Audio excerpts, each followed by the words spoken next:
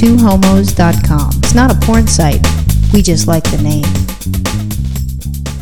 So in my bachelorette years... I find it hard to believe you were ever a bachelorette. Well, So in my bachelorette years, one of my friends for Christmas gave me a block knife set where, I thought, wow, this is great. I got sharp steak knives. I can cut through the steak and regular things. Because when I was younger, I would barbecue. I could make a steak. Oh. I'd make a really good steak. I thought at that time period before Virginia ruined me, I thought I could make pasta. And, there's some basic things that you're able to do. And I could heat up a mean TV dinner like no one else. So microwaving and grilling was the extent of your culinary skills? And boiling water for my noodles. Oh, right, yeah. Right. Didn't you say that you used to mix together 4 different types of jar pasta to create your special sauce, special secret recipe? Okay, well, for starters, I have nothing special or secret when it comes to cooking. Number 1. Number 2, it was not 4 jars, it was 2 jars. And what I would do, not being the chef, and like I said, being a bachelor, and in my family, it was the men's job to cook. Women didn't cook, it was the men. My grandfather cooked, my grandmother didn't. My dad cooked, my mom didn't, that type of deal. So I guess that makes you the man in the relationship. So yeah. Prior to you, I used to, mix 2 things of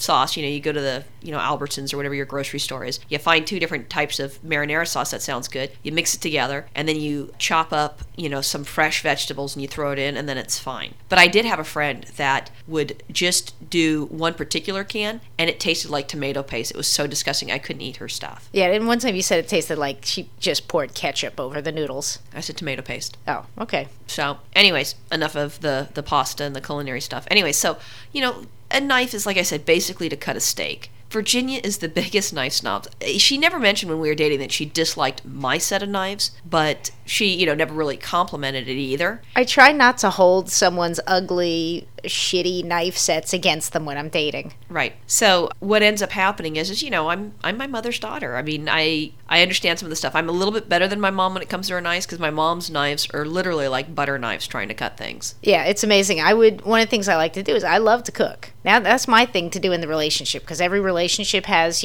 one person does, some set of things, another one does a different set of things. Right. Boundaries. Yeah, and that makes a good relationship. Well, the thing that I like to do is I like to do cooking. Well, thank goodness I like to eat. Yeah, right. So that works out real well. Roxanne, on the other hand, likes to pick up all the dog shit in the yard. Yeah, no. I got that lousy job. And I get to do the dishes.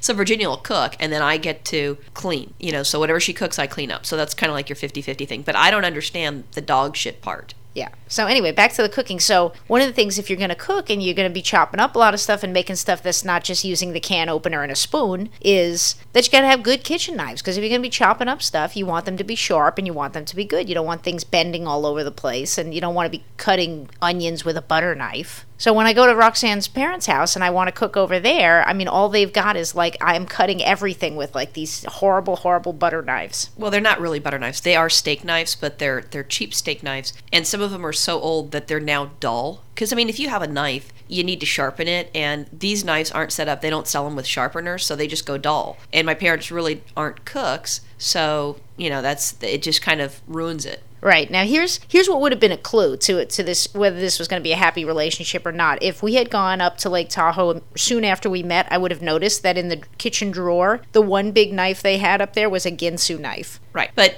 also the Tahoe house is a rental house. So it's not like you're going to put $1 million things because stuff has been stolen from there. Well, and they rent the place to cops. So, how something gets stolen from a cop is beyond me.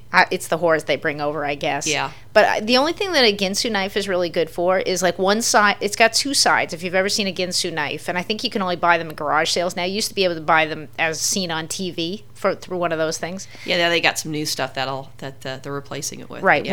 One side looks like it cuts like a loaf of bread, so it's got the serrated side, and then the other side has these little rectangular little cutouts. So it looks like the only thing you can do with it is chop wood, which is probably why it's in Tahoe, or you can cut tin cans. Yeah, that was one of the best commercials. They show them slicing up tomatoes, and the tomatoes are these perfect slices, and it's smooth and it's not squirting all over the place. And then they go, and it's still sharp enough to cut a can, and then all of a sudden they'll slice through an aluminum can, and you can also, it's so sharp, you can cut through through a piece of wood, and they cut the wood, and then they go back to slicing the tomatoes, and it doesn't even affect it. Right. So it's a great ad. Yeah. So I am a knife snob, and I have to have good knives because I do a lot of cooking. And here's where you can tell a good knife and if you have it sharpened, and you should always have a good knife sharpener as well. So that's important, and they should always be sharp. When you cut an onion, you should not be crying, your eyes should not be tearing up. If that's happening to you, you have crappy knives or they're not sharp enough. Or maybe you cut slowly. Right. Well, no. Because I cut slowly. I'm scared. You know, like if I have like really, really sharp things, I'm scared I'm going to cut myself. Because, I mean, I can cut myself on a can. Yeah. It really doesn't take much. So, I mean, to me, I don't want it so sharp. Right. You know, speaking of so sharp, we had a horrible kitchen accident on Thanksgiving a little ways back. We have one of those things, those vegetable slicers where you just slide the vegetable real quick across this blade. Well, I think this is the first time we ever used this thing, and it was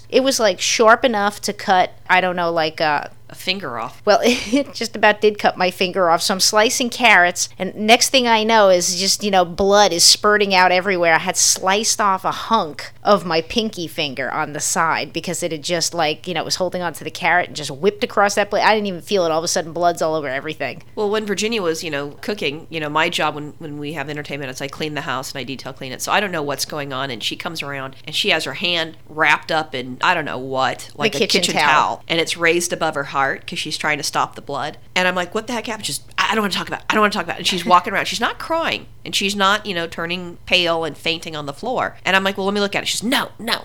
I was afraid she was going to make me stop cooking or take me to the hospital or something, and we only had about 45 more minutes until company was about to arrive. Yeah. So besides that, she doesn't like going to the doctors. So then what ended up happening is I said, well, okay, how can I help you? Because now she's got one hand that she can't even cook. So she goes, well, this is what I'm doing. She goes, but be careful, I cut myself on that. So I now have probably, because I'm scared to death of cutting myself, like 2 inches, and I'm like slicing these carrots. What type of slice was like a julienne or something? Yeah, it was just like they were just at some fucked up, dangerous angle. Yeah. So I'm like slicing it. I'm doing it slow, and then I pull my finger all the way up to the top, and I'm slicing. I'm keeping an eye on it. But what I wasn't really looking at was, because my depth perception is atrocious, but there's this like little gap, and they're like good sized chunks that she's slicing, which I wasn't aware of how high the blade was up. And even though I had my finger all the way at the top, and there's more than enough room, it wasn't high enough. You needed something to separate it. And sure enough, I'm doing it. Sure enough, I nick my finger, and it was my right index finger. And I'm like, now the tip of mine is bleeding. I'm like, son of a bitch. So I'm wrapping mine up. This fucking thing that she has, it has to be sharp,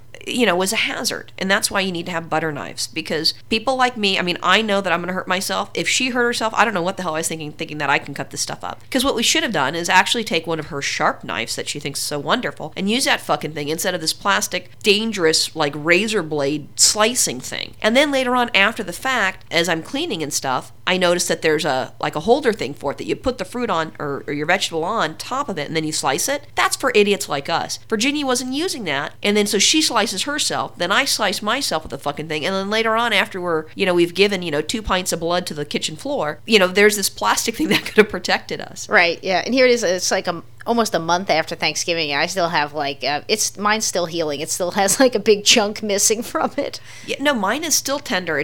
Mine. I didn't get as big of a slice as Virginia's, but mine is still tender. Like if you touch the top of my finger, it still hurts, and there's still indents where the skin's slowly trying to grow over. Mine's definitely it's disgusting. Mine's definitely a divot. But what we did do is, because we're thoughtful, we threw it in the trash. So if someone went into our trash, went to take it out, too bad, so sad. Don't sue you us. Lose a finger, it's not our fault. But here's the funniest thing is that then your grandfather came over like right after the cutting had happened, and he sees a carrot on the floor, which was my bloody carrot that had flown off when I cut my finger. And he picks it up, and I see him put it in his mouth before I can even say anything. Yeah, you never told me that. My grandfather's eating a bloody carrot, right. And it was on the floor. Right. I mean, you would just, Gramps, no, that's trash. You better hope I don't have any skin diseases because he ate that. Well, not just that, but, the kitchen floor, nasty, you know? But back to knives just for 1 second. Here's the other funny thing about knives is, when I was with the tweaker all of a sudden... The tweaker is her ex-girlfriend that she lived in Palm Springs with, and she brought home. And if you want to hear more about her, what's that show? Oh, that's a drive-by move-in. Look for the drive-by move-in. It's months back. It's hilarious because it's just fucking sad. It was actually sad rather than funny. But anyway,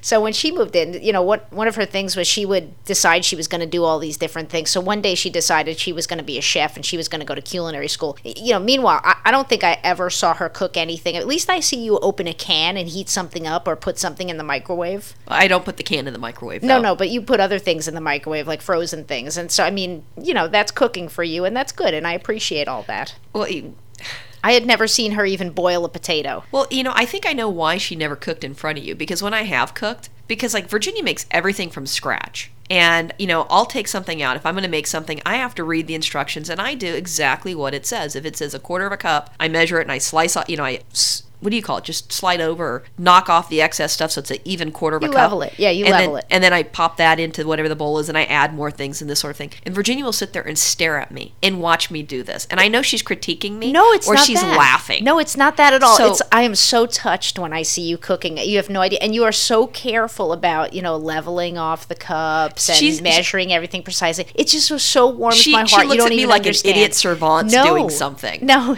it's such a beautiful thing. So she shames me, so I don't really cook often. So I'm thinking this poor tweaker chick that you used to date probably wanted to cook, but you shamed her like you do me, where you're like, oh, look at this, watch this happen. It's kind of like she says in one area that she thinks it's cute, yet at the same point she's laughing at you. No. You know what? The tweaker didn't even understand the word shame. She had no shame about anything. So anyway, one day she gets this bug up her ass, or maybe she just took a bump, I don't know, and she decided she was going to be... She had this dildo up her ass from the chick that she was cheating you with. You know what?